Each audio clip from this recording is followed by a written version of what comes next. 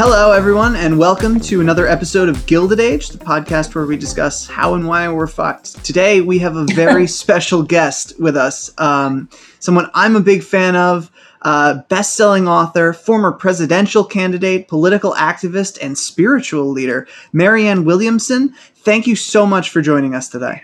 Oh, thank you. Thank you so much for having me. So you recently wrote an op-ed in Newsweek, The United States of Oligarchy, which I thought was a delightful read. It captured so many of the criticisms that I have made over the years, but never in a concise, way. It was just, I thought it was a perfect analysis for what is wrong with our political system. And as a journalist, something I've been trying to sort of get out there in various different ways over the years. So first of all, thank you for writing it. Well, thank you. I had, as I said, I'm a big fan of yours, and I saw you say something on Twitter because I follow you on Twitter, and I said I think you might like this, so I sent you that article. Clearly we're on the same wavelength. Definitely.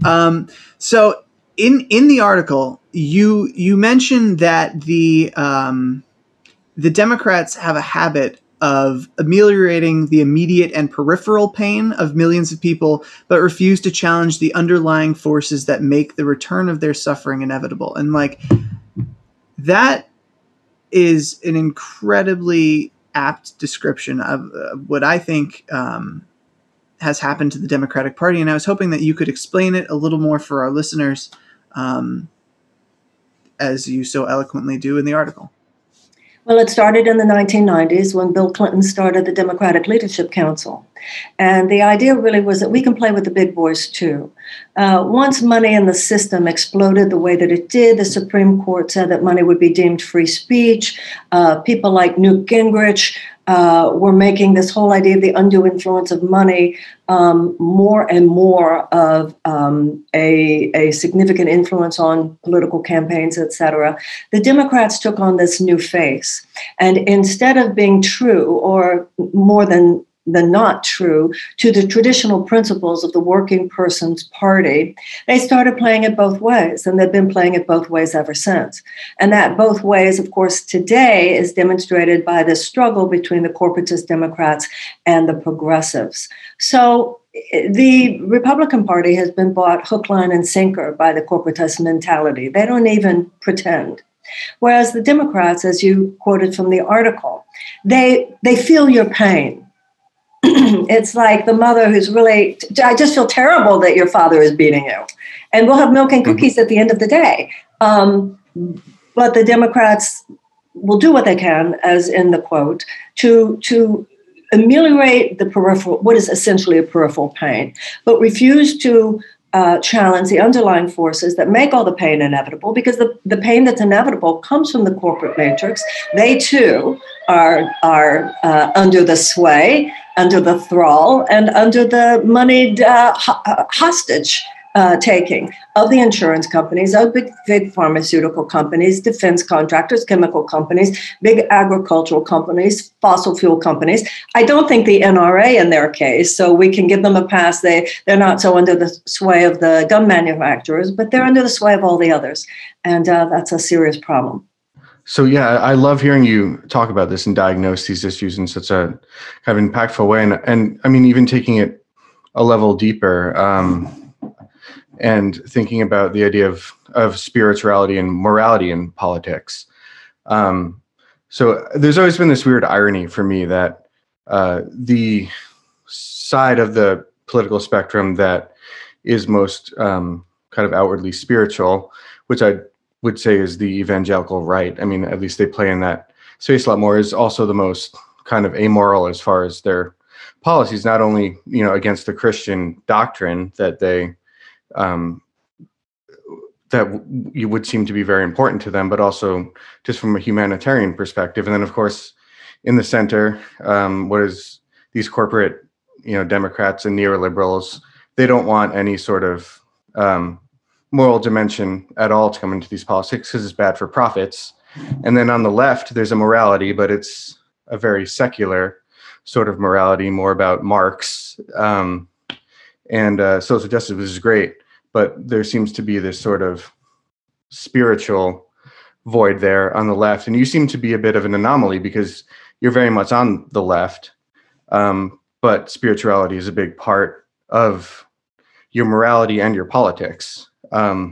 So I guess it would be interesting to hear you say a little bit more about that, and if you think that there is a spirituality that the left and progressives can adopt that would sort of help empower their politics and broaden its appeal.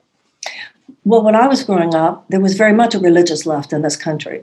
During the Vietnam anti-war protests, William Sloane Coffin at Yale and the Catholic Berrigan brothers, the idea of a religious left was very much a part of American society and the counterculture, the time of the 60s and the 70s, and also within both Judaism and Catholicism, there was a strong stance that you could always count on when it came to social justice issues.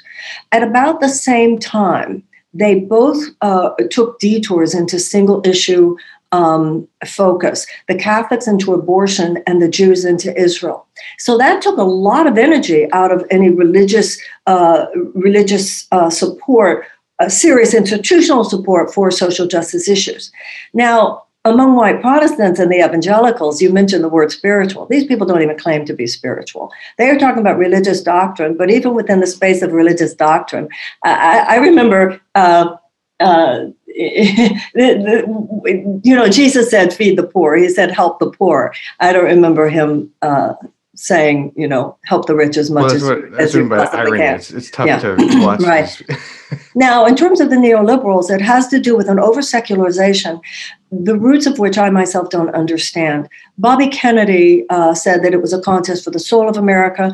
JFK said we cannot afford to be materially rich but spiritually poor. And obviously, Dr. King was a Baptist preacher. He was speaking on the foundation of genuine religious principle. The Black churches have never separated from left-wing politics. But in terms of the white, you've got the evangelical Christians who went where they went. You've got, I've already mentioned Jews and Catholics. And then you've got the general sense of neoliberalism, which just went into this over-secularized perspective that certainly is not the Marxist that you were talking about with the far, far left. Marx said that religion is the opiate of the people, et cetera. But those guys were Jewish atheists. I mean, they were not as, they had a problem with religion. But, Marx himself was a humanitarian philosopher before he wrote the Communist Manifesto. So even that read on Marx is a little bit strange. And I think there's a lot of misunderstanding based on a failure to see that there's religious doctrine on one hand, and then there's moral, spiritual values, which today we see represented brilliantly by someone like Reverend Barber. So let me ask you, Joe Biden ran on sort of restoring the soul of America. How do you think he's doing? Well, first of all, let me say that I think he is sincere. When in the article that you mentioned, I talked about FDR's 3 R's: relief, recovery, reform. On the issue of relief, although it's not what I would like as much as I would like to see $2,000 a month and so forth. I think he's making a good effort. On the issue of rescue, I think he's making a good effort. On the issue of reform, he's not even trying. And that is the issue here. It's addressing immediate pain. I understand. I'm not underestimating or undervaluing, and I'm not failing to appreciate the emergency nutritional services for children. I don't fail to appreciate what those tax credits for children will do. I do have a problem doing too much thank you, Master, thank you, Master, thank you, Master, for a one-time $1,400 payment. Their video with all the people talking about what they're going to do with their $1,400, I thought was heartbreaking, actually, and a very cynical video. The woman who was saying, well, with this $1,400, I'm going to be able to give my children fresh fruits and vegetables. With $1,400, I will be able to pay for heat. I mean, come on, guys. Yes, winter will end, but how many months will that $1,400 go for the fruits and vegetables. Now, Biden is, in the last couple of days, he's talking about taking the corporate tax rate from 21 to 28. So we're beginning to come back up out of the obscene depths of low taxation for corporate America. He's talking about taking the personal tax rate up for over $400,000. He's talking about a state tax, not talking about a wealth tax yet. He will not go there for Medicare for all. Of course, talking about COBRA, extending COBRA is just, once again, like with Obama, the insurance companies tell you how far we'll allow you to go. So it's everything that you yourself write about, Walker. It's interesting because in his speech, he said something. He said, government is our friend. Government is who we are. So I think he has an instinctive recognition that of the damage, the fundamental damage that Ronald Reagan did, that the Reagan Revolution did in making people see government in a way that actually obstructs the capacity of government to help them. But even though he's certainly moving in a direction better than a President Trump, even though he's moving in a direction that does give some rescue and some relief, it is far from the level of rescue and relief we need, and it's not even yet getting close to the levels of fundamental reform that we should be talking about. That would mean, yes, reform. That, of course, would mean a wealth tax. That would mean Medicare for all. That would mean canceling the college debt. He clearly doesn't want to go there. That would mean Green New Deal. That would mean free college tuition. So we have to keep pushing for the things that we know to be not only demonstrative of serious reform, but also the things that the American people want. So I see some analogies in what you've just brought up about Biden and Democrats in general about alleviating short-term pain, and the way you've talked about the healthcare system. Mm-hmm. We have a sickness care system, not a healthcare system. So, when once it's an emergency, we'll deal with it. Once, you're in the hospital with a heart attack, then we'll have to figure it out. But we seem unable to create a wellness sort of based healthcare system to prevent a lot of these expensive and life-threatening sort of illnesses from happening and then having to deal with it at that point.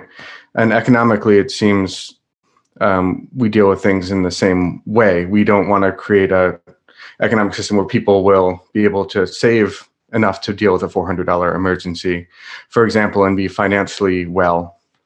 And it seems to be fairly uniquely American. I would just like to hear your thoughts about that sort of short-term thinking in politics and in people in this country, and quick fixes, and how can we shift our politics and our conversations so that we can start making sacrifices that are smaller, but take over time, so that we are just much healthier in general.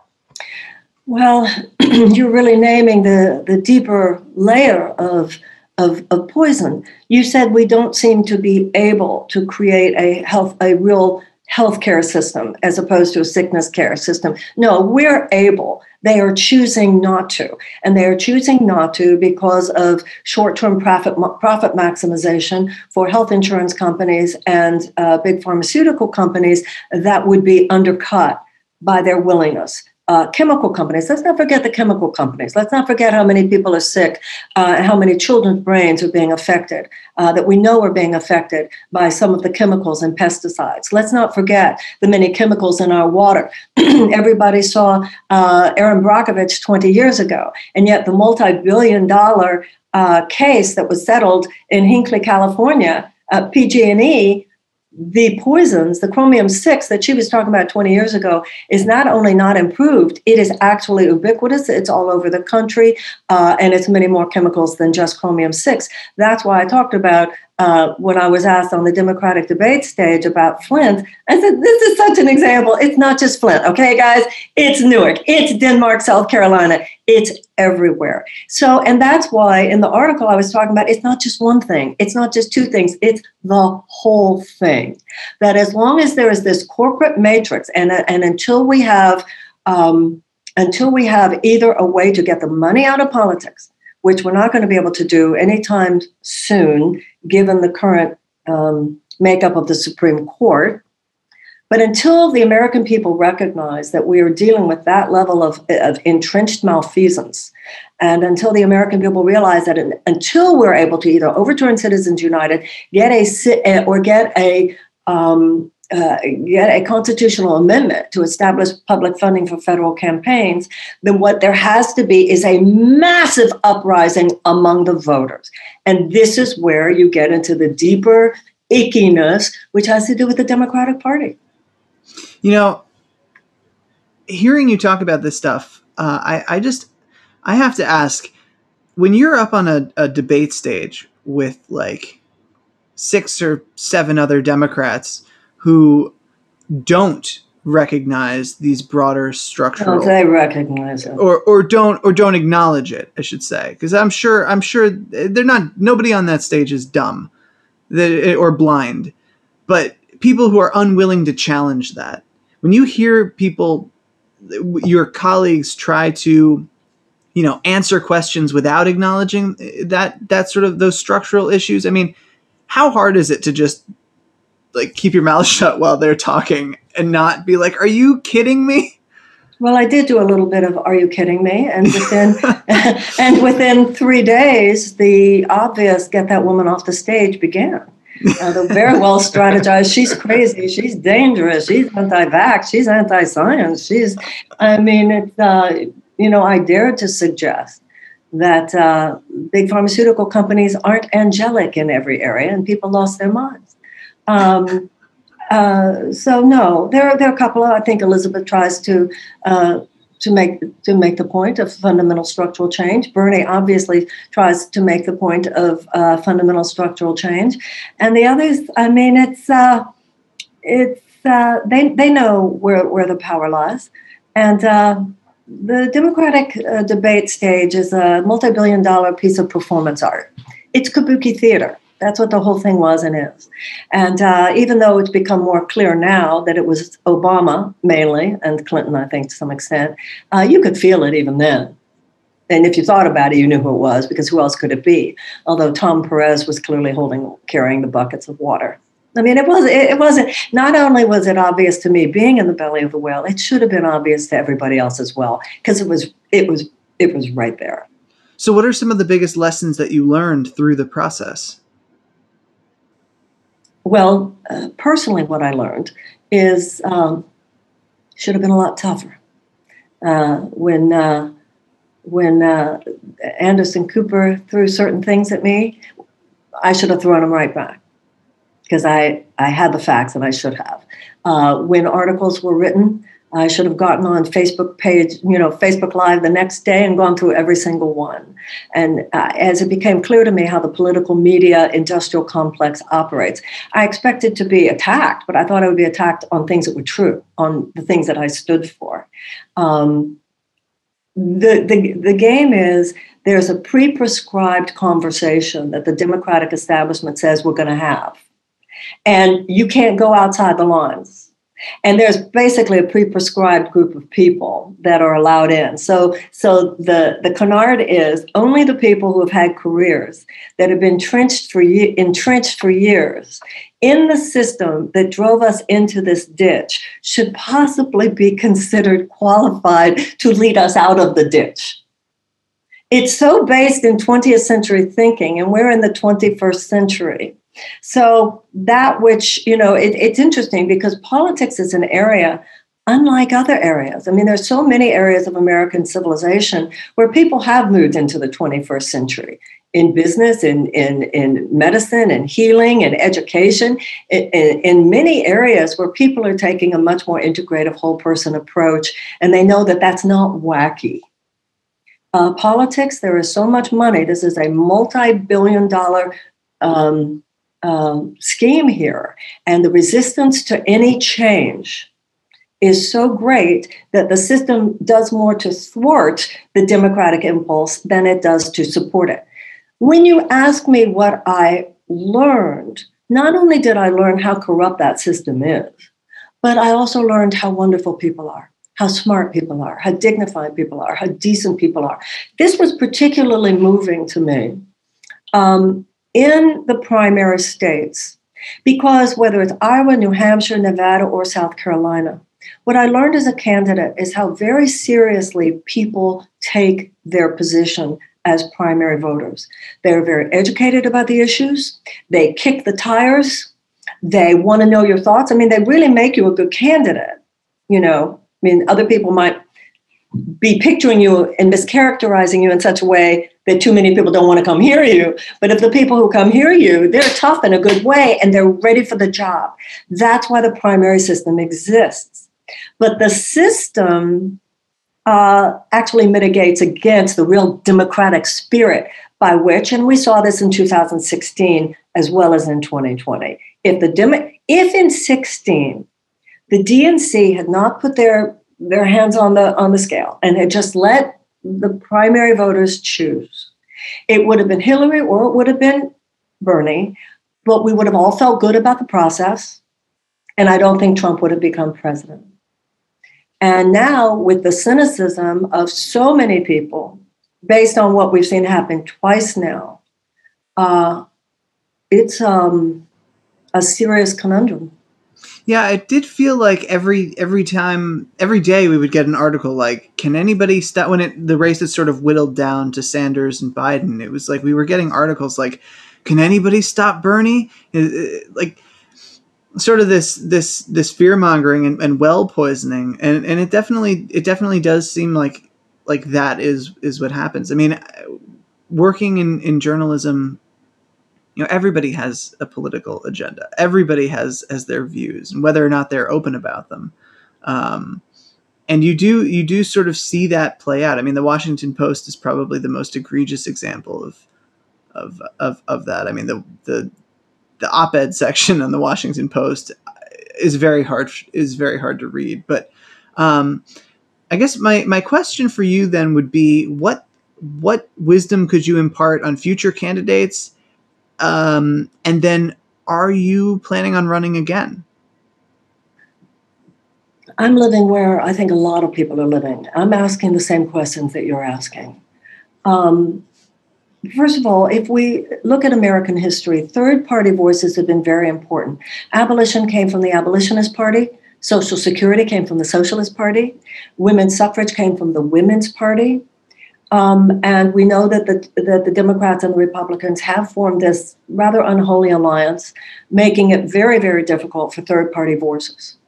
We also know the damage that Jill Stein did. Some people would say it's not damage. I feel it was, those 87,000 votes, because I don't care what you say. To me, there's no justification for trying to do anything that would make a Trump presidency more probable. It's interesting right now watching the AOCs, the Pramila Jayapals, the progressives in the House particularly. It's interesting watching how they're playing the inside game.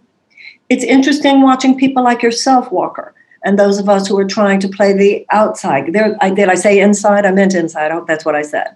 And then there are people like you and me and so many others doing the outside game.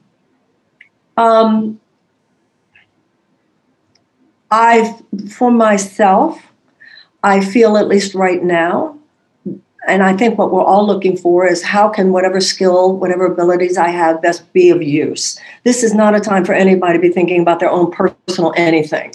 This is about American democracy here.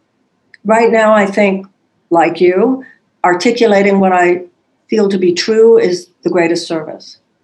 But I also agree with you. And forgive me, Mark. Do you write? Are you a writer also? Please forgive me if I don't. Oh yeah, no. I've written a bunch of articles. Oh, please forgive me. With I'm so Walker. sorry. And Okay. I help him with a lot of research and stuff. Okay, so Podcast forgive with me. him. Forgive me for my ignorance. Yeah. Forgive me Oh, for no. my ignorance. No Okay, for problem. like the two of you. It's just Walker's work. I know that. No, I'm nowhere near as prominent a voice in these. Well, you will be walk now. areas. I'll follow you now. Forgive me. Mark is Thank you. Mark is one of the smartest people I know, and definitely I think that my best work is co-author. It has his name on the byline as well. Well, I know now. I didn't know before, but I know now. Right now, we're articulating the loyal opposition. We're articulating that what the corporatist Democrats represent, of course, is still the chopping wood and carrying water for the oligarchy. It is not undercutting the oligarchy. It does not represent structural reform, and it still represents a perpetuation of trajectories that keep millions and millions and millions of people in deep suffering. Like I said in the article, you had 40% of Americans even before the pandemic who could not absorb a $400 unexpected expenditure. So what we have right now, we don't even know. When we come out of COVID, we don't even know. It'll probably take 20 years for us to really be able to take a good look at some of what was actually becoming emergent with this COVID, particularly the extraordinary economic upset. So I'm like everyone else, trying to say the truth as I see it the best I can. If I ever run for anything again, if I get the gut punch, my gut said yes. If my gut ever says yes, I will run for something. But I know the brutality of it. I know the exhilaration of it when you're actually talking to voters. But I also know the brutality of it that is perpetrated by the political media industrial complex, and they're vicious. I understand it. So it just we'll see. I think all of us, all three of us, have our ear to the ground. What can I do today? And I'm also supporting on April 14th. I'll have a summit. I do what I can to promote great congressional and senatorial progressives, and so I do that quite a bit, endorsing, because as you know, as you guys are well aware, they do on the congressional level, this primary level, the same thing they do on the presidential. They make it very difficult for real progressives to emerge. And they ask, their idea when Chuck Schumer or someone asks someone to run, it's basically people that they think can self-fund. Someone who can self-fund is usually that's because they have money. They have money because they play that game. That's not the only game. And the game of democracy should be that which is best for the American people. So I'll do what I can, whatever that means. But you're not ruling it out. No, I don't rule out anything in my life, but that's sort of a general life principle. That's not about politics. That's just about the only way to live. So there's any excitement factor at all. Fair enough.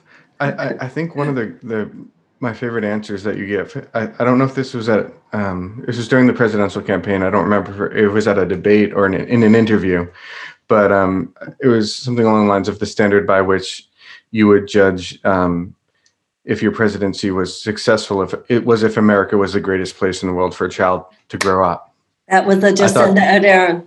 I thought that was amazing. And so I wanted to ask you, policy-wise, what would you think would be 2 or 3 things, or even one thing we could do right now that would be most important to getting us to that place? On that, I feel very strongly that I had, when it comes to my agenda, my platform in the last race, I feel it's why I ran, and to me remains primary. First of all, it has to do with the entrenched economic injustice, of course, of the oligarchy, of the corporate matrix and corporatocracy. That's number one. Secondly, as you said, when they asked me who would be your first call, I said the Prime Minister of New Zealand. The Prime Minister of New Zealand has said that she wanted New Zealand to be the best place in the world for a child to grow up.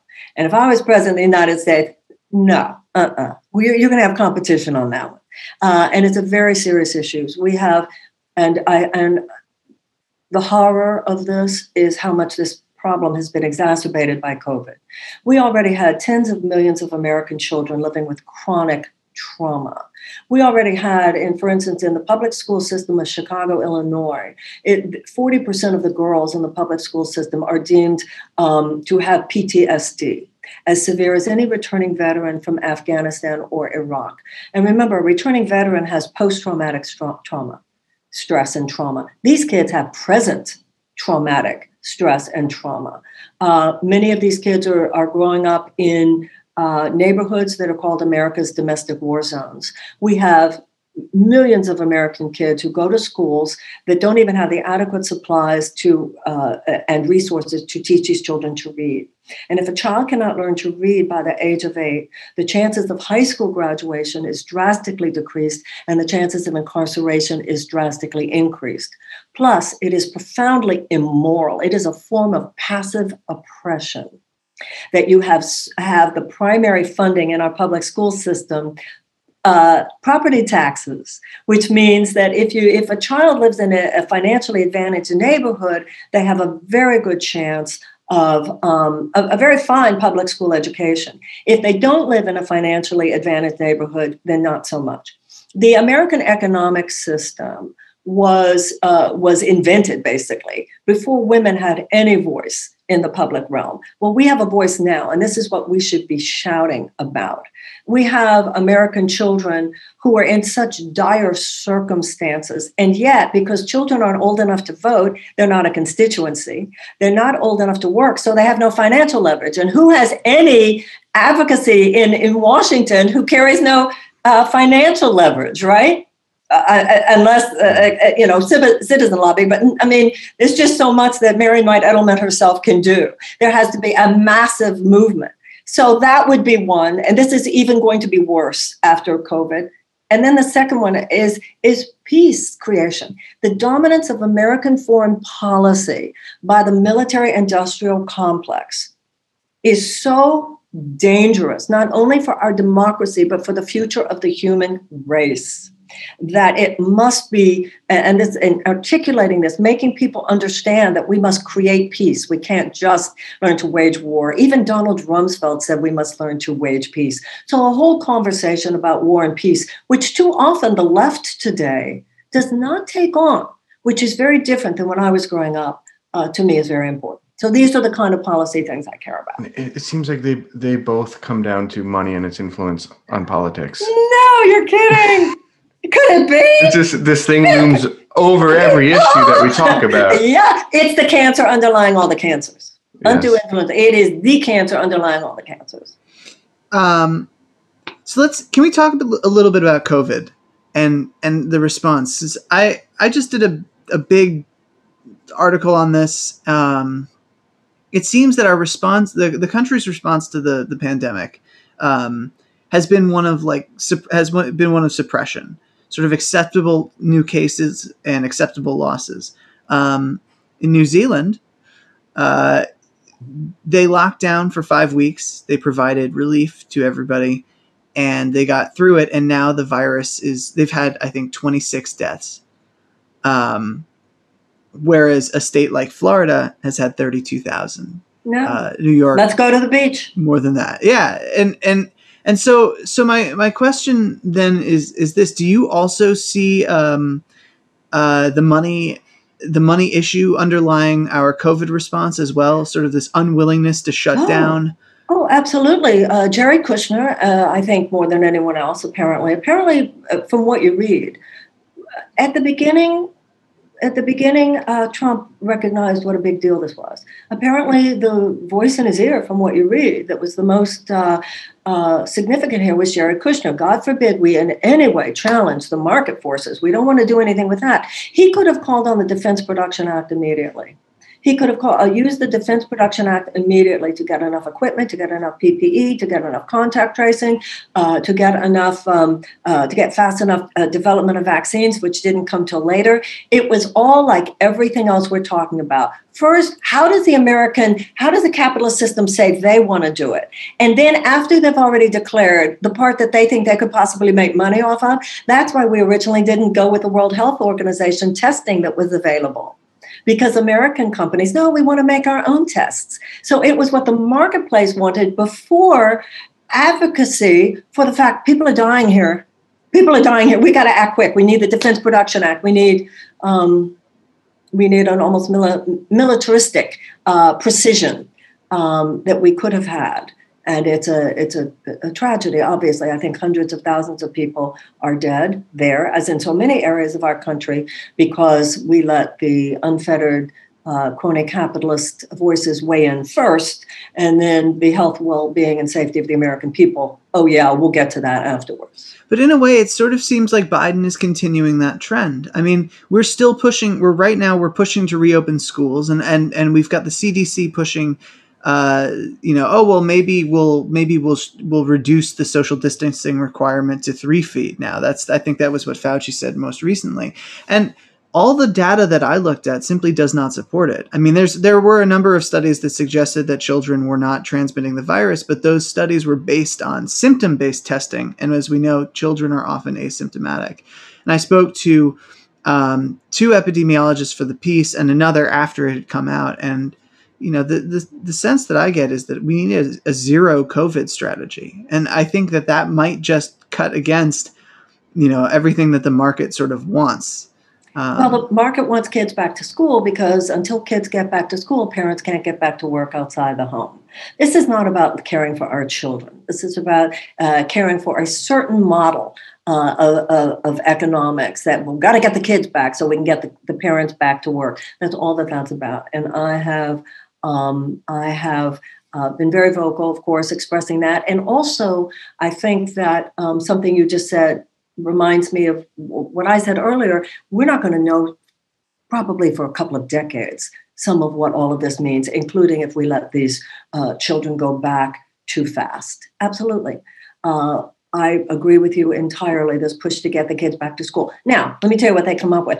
Oh, Marianne, you don't understand. You don't even care about the mental health of these kids. These kids have to go back to school for mental health reasons. Well, something's really wrong in America, that being home with your parents that long is such a problem.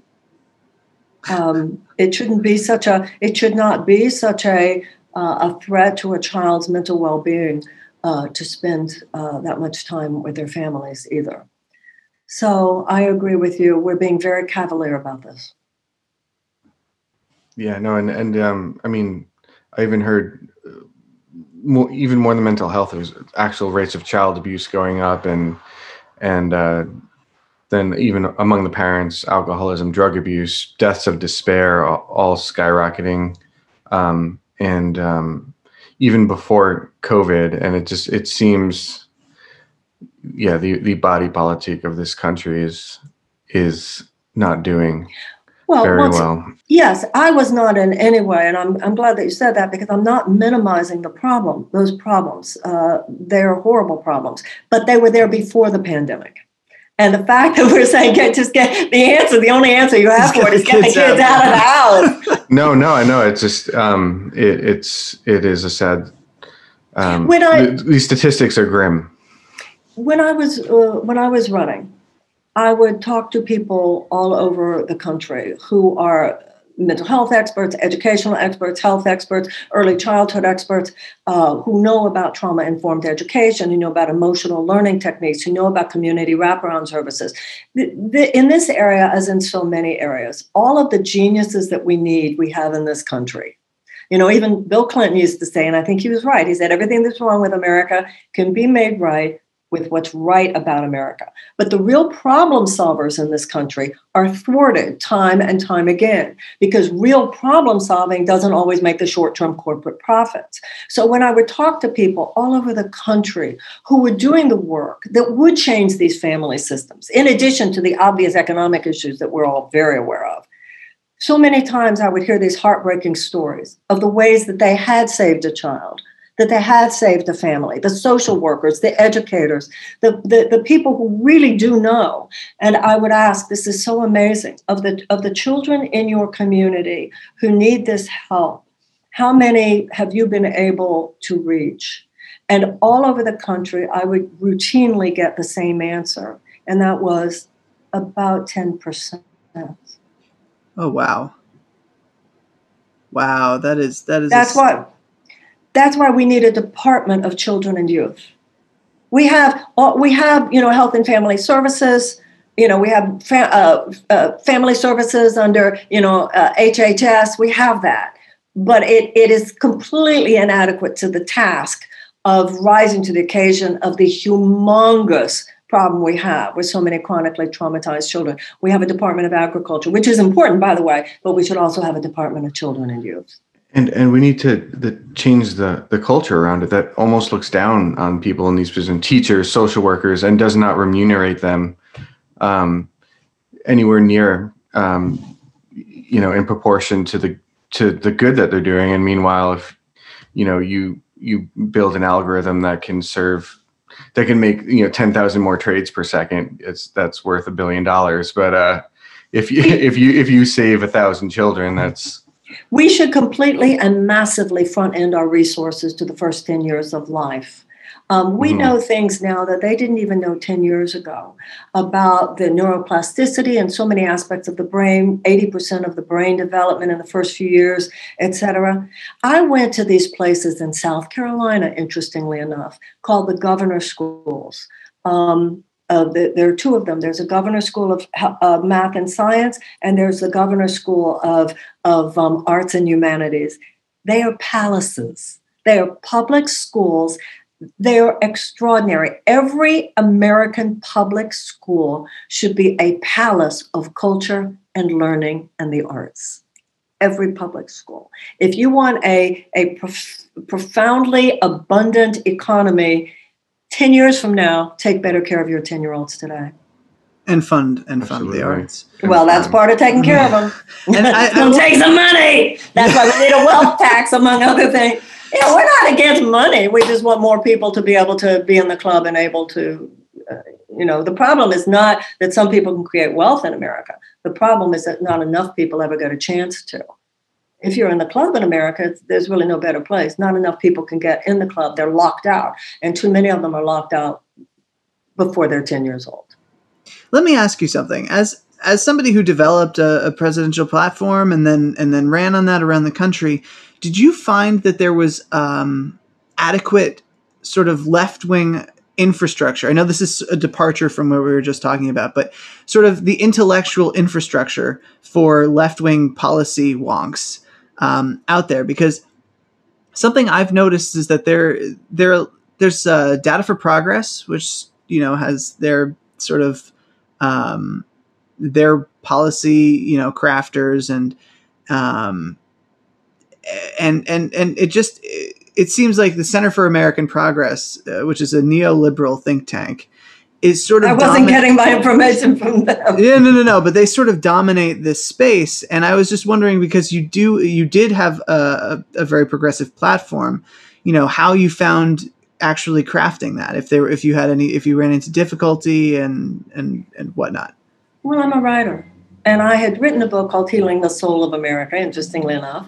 And I wrote a book called The Politics of Love. So I was already, like I was mentioning to you guys before we went on, I didn't know you, but I was always already reading everything everybody was writing. I just didn't know everybody personally, like everybody knows each other, but I wasn't part of that. And then, of course, that's interesting too, how that played out, because how the media influences that. But I felt, to anybody who wants to know what's going on, brilliant left-wing thinkers exist in this country. It's not like there's a dearth of them. So if you want to know what's going on, I don't feel that there's a lack of information. You just have to get over thinking Rachel Maddow's giving it to you. No. I mean infrastructure for actually crafting legislative proposals and whatnot, because It's sort of embarrassing that the Center for American Progress is still looked at as like, oh yeah, they're the preeminent left-wing think tank in America. They're not really left-wing. Definitely a think tank, but not left-wing. No. I would like to see definitely more left-wing think tanks, but for the most part, I don't think that's where the problem lies. I even see with the people that I've endorsed for these congressional races in 22, they're real smart progressives out there. Particularly these young people, they know what they're talking about. I don't feel that they lack information. If you look at work such as yours, it's out there. So no, that has never been my impression. My impression is that it's so suppressed, and the extraordinary power of establishment forces to thwart these voices, to suppress these voices. I don't feel they're not there. I feel they are there, and people are not stupid. And I even felt, once again, as a candidate, the American people are not stupid. But we're not presenting to the American people the option of why don't we do the right thing? How about that, guys? Why don't we do the right thing? Why don't we choose that which would be most noble, that which would be most aligned with the true creed, as when Martin Luther King said, America living up to its creed. I think the American people are ready for it and have been ready for it. This country elected Lincoln. Okay? This country elected Lincoln. The problem is not that the information is there. The problem is not that the voices are not there. And the problem is not that the voters are not there. The problem is that we have a political establishment which mitigates against the real impulse of American democracy. That is a problem.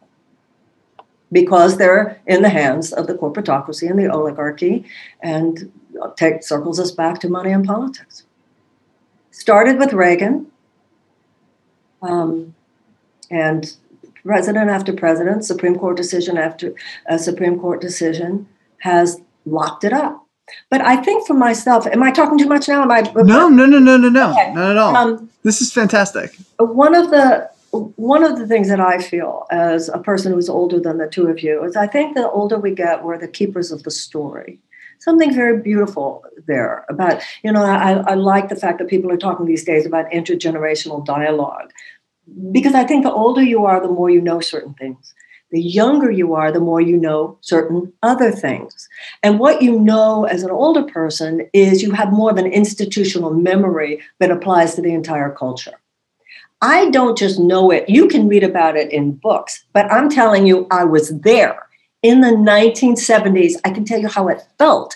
In the 1970s, the average worker had a decent job with decent benefits, could own a home, could own a car, could take a vacation, and could send their kids to school, to college. They could afford to send their kids to college. And if one parent wanted to stay home all day, the salary that was made by one parent was enough to support all of what I just said. So for someone of my age, we look and we go, what the fuck? What is going on? Whereas someone your age, you never really viscerally knew it as a different. And that is what deeply concerns me. Well, and that, I think, is what you just described in the 70s is what most people thought was the dream of capitalism. I think our generation understands what capitalism is differently now. It's what we grew up in.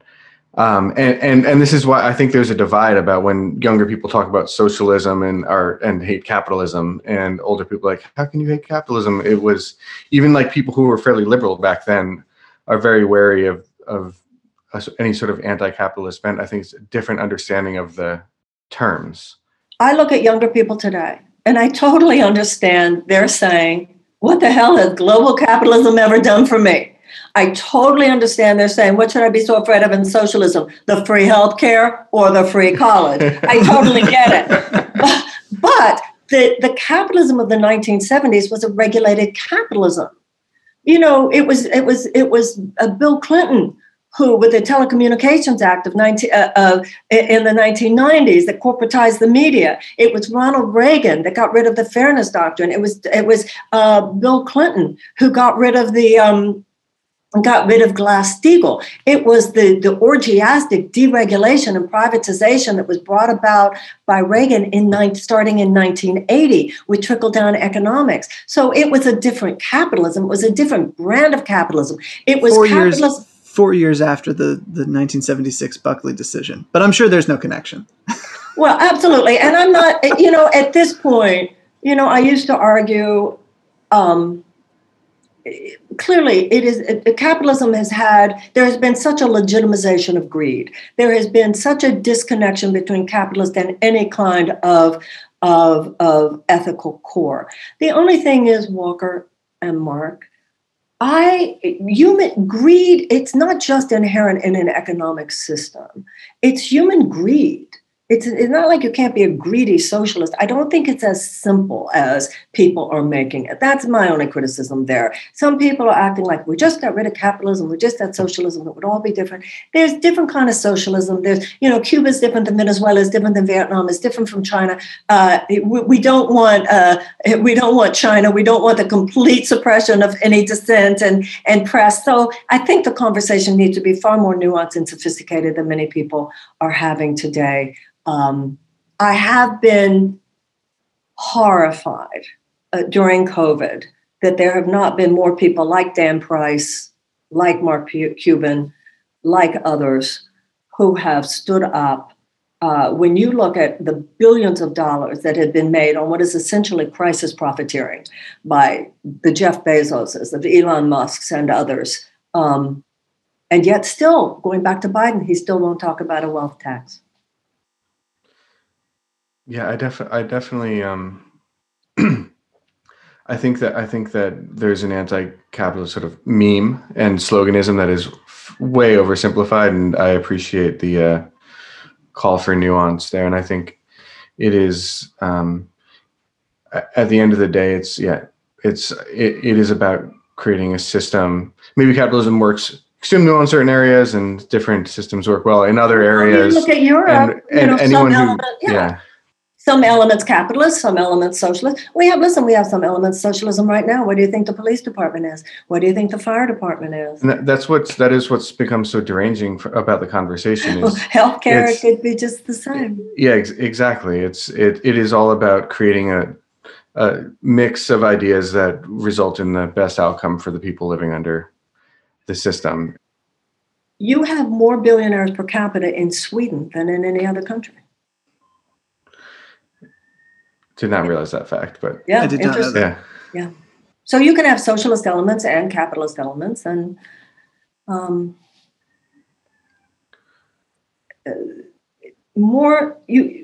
so many people are just left out of the club. I think I look at so many young people. This is how I feel about these college loans.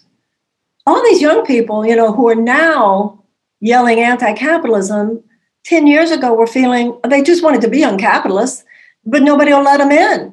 And, so many young people I've known who would love nothing more than to have $2,500 of discretionary funds that they could spend starting their website and getting in there, getting into the river, getting in, start swimming and they've been cut out.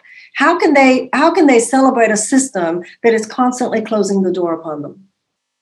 I get it. It's definitely refreshing to hear. We've almost gone an hour. I really want to thank you so much for taking the time. Marianne Williamson is a former presidential candidate, a best-selling author, a political activist, and a spiritual leader, and somebody that I am personally a very big fan of, and I know that Mark is as well. Thank you. It has been an absolute pleasure speaking with you, and I hope that you'll join us again. Thank you. I would love to. And I want to say one thing, if I may. I don't know if you read a book called Gardens of Democracy, but in that book, they used an image that I want to throw out that I thought was so good. They were talking about money in America, and they were talking about the way money is currently distributed in the United States would be like if all the blood in the body went to one arm. That the blood has to circulate. And I thought that was such a powerful image. Such a great metaphor. Mm-hmm. That is, and speaking of things to read, everybody should read your new op-ed, The United States of Oligarchy, which is in Newsweek, and we'll include the link to that. And check out Marianne's books as well. Thank you. Politics of Love, that's the most recent one, right? Yeah. And the Candidate Summit on April 14th. People can find information about it on Marianne.com. I want to introduce you to some really good progressive candidates who will be running in 22. Fantastic. Thank you. Awesome.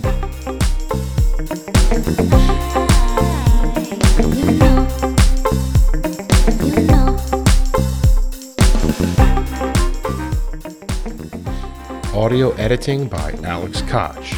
Original theme music by Direwolf.